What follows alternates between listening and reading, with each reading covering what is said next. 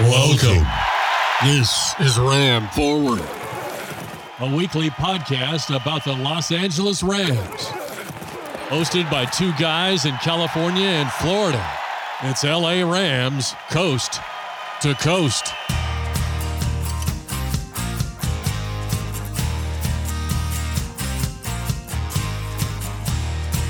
Hello again, I'm Forrest Kelly, 3.5 hours east of the 50-yard line at SoFi Stadium in Southern California. And I'm Mark LZ Rams, 2,200 miles east of the LA Memorial Coliseum in Northeast Florida. Welcome to Ram Forward, horns up, coast to coast. Because of the circumstances and because of the Rams season just becoming almost laughable, this will be our last podcast for the year and for the remaining part of the 2022 season. But we've still got a great trivia question. This was the trivia question that we kind of talked about last week, and you busted it out. What have we got? Yeah, it was too good to leave in the bag.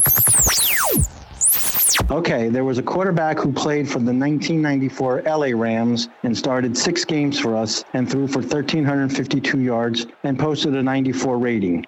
He did not return to the team as they moved to St. Louis in 95. He would return to the Rams 10 years later in 2004 and start 2 games for us and serve as backup to starter Mark Bulger.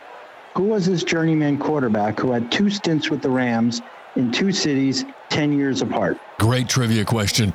I was listening to Sirius XM radio today, and I heard Phil Simms talking about Kansas City defense, and he said the Kansas City defense is not a bend but don't break kind of defense. He said they don't have that philosophy there in Kansas City because the drives take too long and it keeps their offense off the field, and they've got one of the best offenses. And I was thinking, wow, I wish Mark was hearing this because you've been saying that all year long. We had one of the top offenses last year, and going into this year, we were going to be even better. But it's like, yeah, Raheem Porras, what are you doing?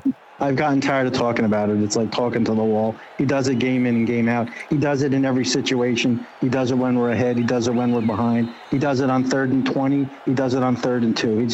It's mindless. It's like he's not capable of anything creative. So I've just given up on him. But anyway, what do you think about the defense? Okay, well, as you said, the Rams are essentially eliminated from playoff competition and headed for a 4-13 record or something like that. So there's little value in assessing or forecasting meaningless games.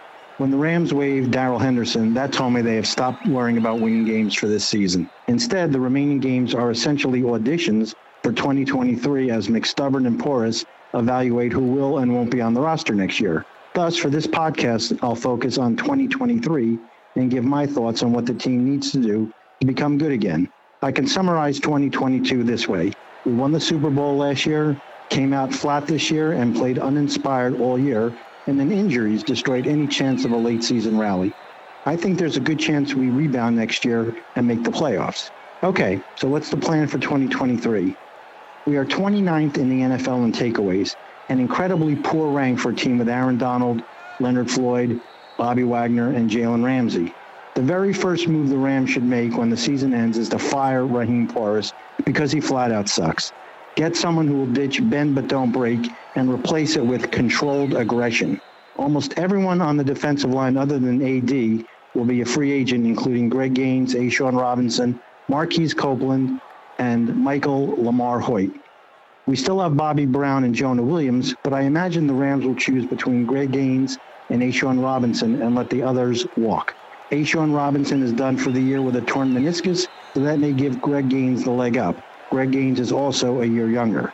At inside linebacker, I expect both Bobby Wagner and Ernest Jones to be back. At outside linebacker, Terrell Lewis will be back, but the Rams may cut Leonard Floyd to save money. Maybe we'll see youngsters Keir Thomas and Daniel Hardy get a lot of snaps the rest of the way and see if they can rush the passer. I do think that with a better defensive scheme, both Floyd and Lewis could be quite productive. At cornerback, Ramsey will be back, unless they try to trade him. Rookies Kobe Durant and Darian Kendrick will be back, and both have a good chance to start. Veteran Troy Hill is a free agent, so he should be re-signed if he's affordable. David Long sucks and will likely be gone. Robert Rochelle is still on his rookie deal, so he'll get another crack to start next year. At safety, Taylor Rapp is a free agent, and I cannot imagine the Rams wanting him back. The other starting safety, Nick Scott, is also a free agent, and there's a chance the Rams could keep him. Another possibility is that both safeties are gone, and our starting safeties next year could be Russ Yeast and Jordan Fuller. I'm hoping Fuller will be 100% healthy next season, and if so, I expect him to win the starting safety spot. Punter Riley Dixon and kicker Matt Gay are also both free agents, but both have had good years, so I assume the Rams will offer them both competitive contracts. Gay could get a multi-year deal. Yeah, you mentioned the Rams, the 29th in NFL in takeaways, and you know, regardless of whatever scheme you're running, philosophical differences or what have you, you cannot be competitive whatsoever and be in the playoffs and make a Super Bowl run being 29th in takeaways. You've got to be at least in the top 10. Right. All right. We asked you to name the journeyman quarterback who had 2 stints with the Rams. We say 2 stints because the Rams were in 2 cities 10 years apart, L.A. and St. Louis. He played for many teams. His best season was in 1998 with the Atlanta Falcons, where he led them to the Super Bowl. And, of course, they got blown out by the Denver Broncos 34-19. Switching over to the offense, what do you see the offense needing to do?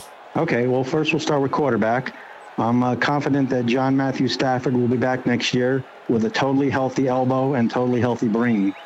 We need to draft a backup quarterback. He needs to be mobile.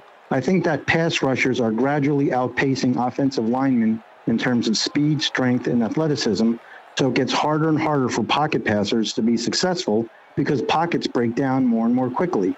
In another generation, virtually all NFL quarterbacks will have to be running quarterbacks, or at least highly mobile ones in and out of the pocket.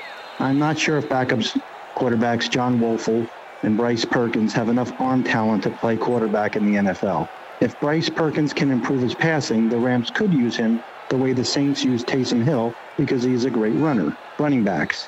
It seems like NFL running backs are like tires. Rotate them often and plan on replacing them every 4 years or sooner if they go flat too many times. The Rams should just plan to draft running backs and then move on from them every 4 years unless they are Pro Bowl caliber.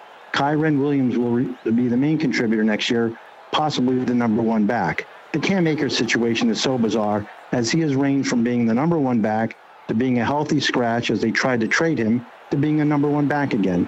I imagine the way he plays the last 6 games will determine if he is on the roster in 2023. We need a whole new running scheme. Even Jim Brown would struggle on runs between Colonnay and Lunchmeat, which was a staple of the mind-numbingly bad McVay running scheme for a large chunk of the year. We need more outside runs. Wide receivers. Okay, Cooper Kupp will obviously be back, as will the Moose and VJ, who are both on their rookie deals. The Allen Robinson situation will be difficult, but my gut tells me he'll be back. Brandon Powell is a free agent, but he is a good returner and part-time wide receiver, so I assume the Rams will offer him a competitive contract. Shatarius Atwell is still on his rookie deal and will be back, so maybe McVay will find a way to get him more involved in 2023. Tight end Tyler Higbee is under contract for 2023, so he'll likely be back. Backup tight end Nicky Hopkins will also be back. Okay, offensive line. Okay, before I discuss the players, I want to point out how McVay's decision-making has reached the absurd level this year. If Matt Skura, Oday Abushi, and Ty Nsekhe were available in August, why weren't they signed back then instead of having guys like Colonnay and Lunchmeat as backup offensive linemen? Had they been on the team in August, they would have been much better prepared to play when the offensive line injuries hit, and we would not have had to play Lunchmeat or Colonnay, as they wouldn't have even been with the team. Now, this is not Monday morning quarterbacking, as I was saying in the preseason how bad these guys were. The fact that McVay couldn't see this and chose not to bring in some veterans during training camp was the first sign of his mental inertia. For the upcoming draft, we have a 2nd, a 3rd, and then a bunch of 6th and 7ths. Not a promising situation. The Rams should use their 2nd-round pick on a center and their 3rd-round pick on an offensive tackle, or vice versa, and they can use the rest of their 6th and 7th rounders on other positions. As for next year, I would bring back both Joe Noteboom and Flabby Jackson. Hopefully between the two of them, they can play a full season. At left guard, if David Edwards heals from his concussion, I would sign him to a 1-year deal. I'm not a big Brian Allen fan, so I'd like to see them trade him. Rookie Logan Bruss will be back next year, and he can compete with Tremaine Ankrum for a guard spot. Coleman Shelton can play both center and guard, and he is serviceable, so they should try to keep him. The last 6 games will be auditions for players like Abushi, Brewer, Skura, and Nsekhe, and if they play well enough, they can probably be signed cheaply to 1-year deals. The 4 guys who should never, ever play for the Rams again include Lunchmeat Evans, Jeremiah Colonnay, Taylor Rapp, and David Long Jr. My last point, Sean McVay. I think he can rebound in 2023, but he needs to address his mental inertia issue and focus on coaching. I've read reports this week that he is once again considering retirement. He can trade his $32 million a year head coaching job for a $33 million a year broadcasting job. If he's going to coach, then he has to not even talk about broadcasting. If he decides he wants to move to broadcasting, that's fine. I just hope he announces it as early as possible after the season ends. I close with this. Perhaps in the Chiefs game, you saw that backup tight end Roger Carter, number 49, banged into McVay's face pretty hard while running onto the field. At his press conference after the game, when asked about it, McVay said, quote, "I was thinking the guy should have a little awareness of what he's doing," unquote. I immediately thought, how ironic. Ram fans have been thinking the same exact thing about you all year. The answer to our trivia question, who was the journeyman quarterback who had 2 stints with the Rams in 2 different cities, 10 years apart? It was none other than Chris Chandler. So thanks to everyone who listened, and thanks to Forrest for being a great co-host. I wish you and all our listeners a Merry Christmas and a happy and healthy New Year.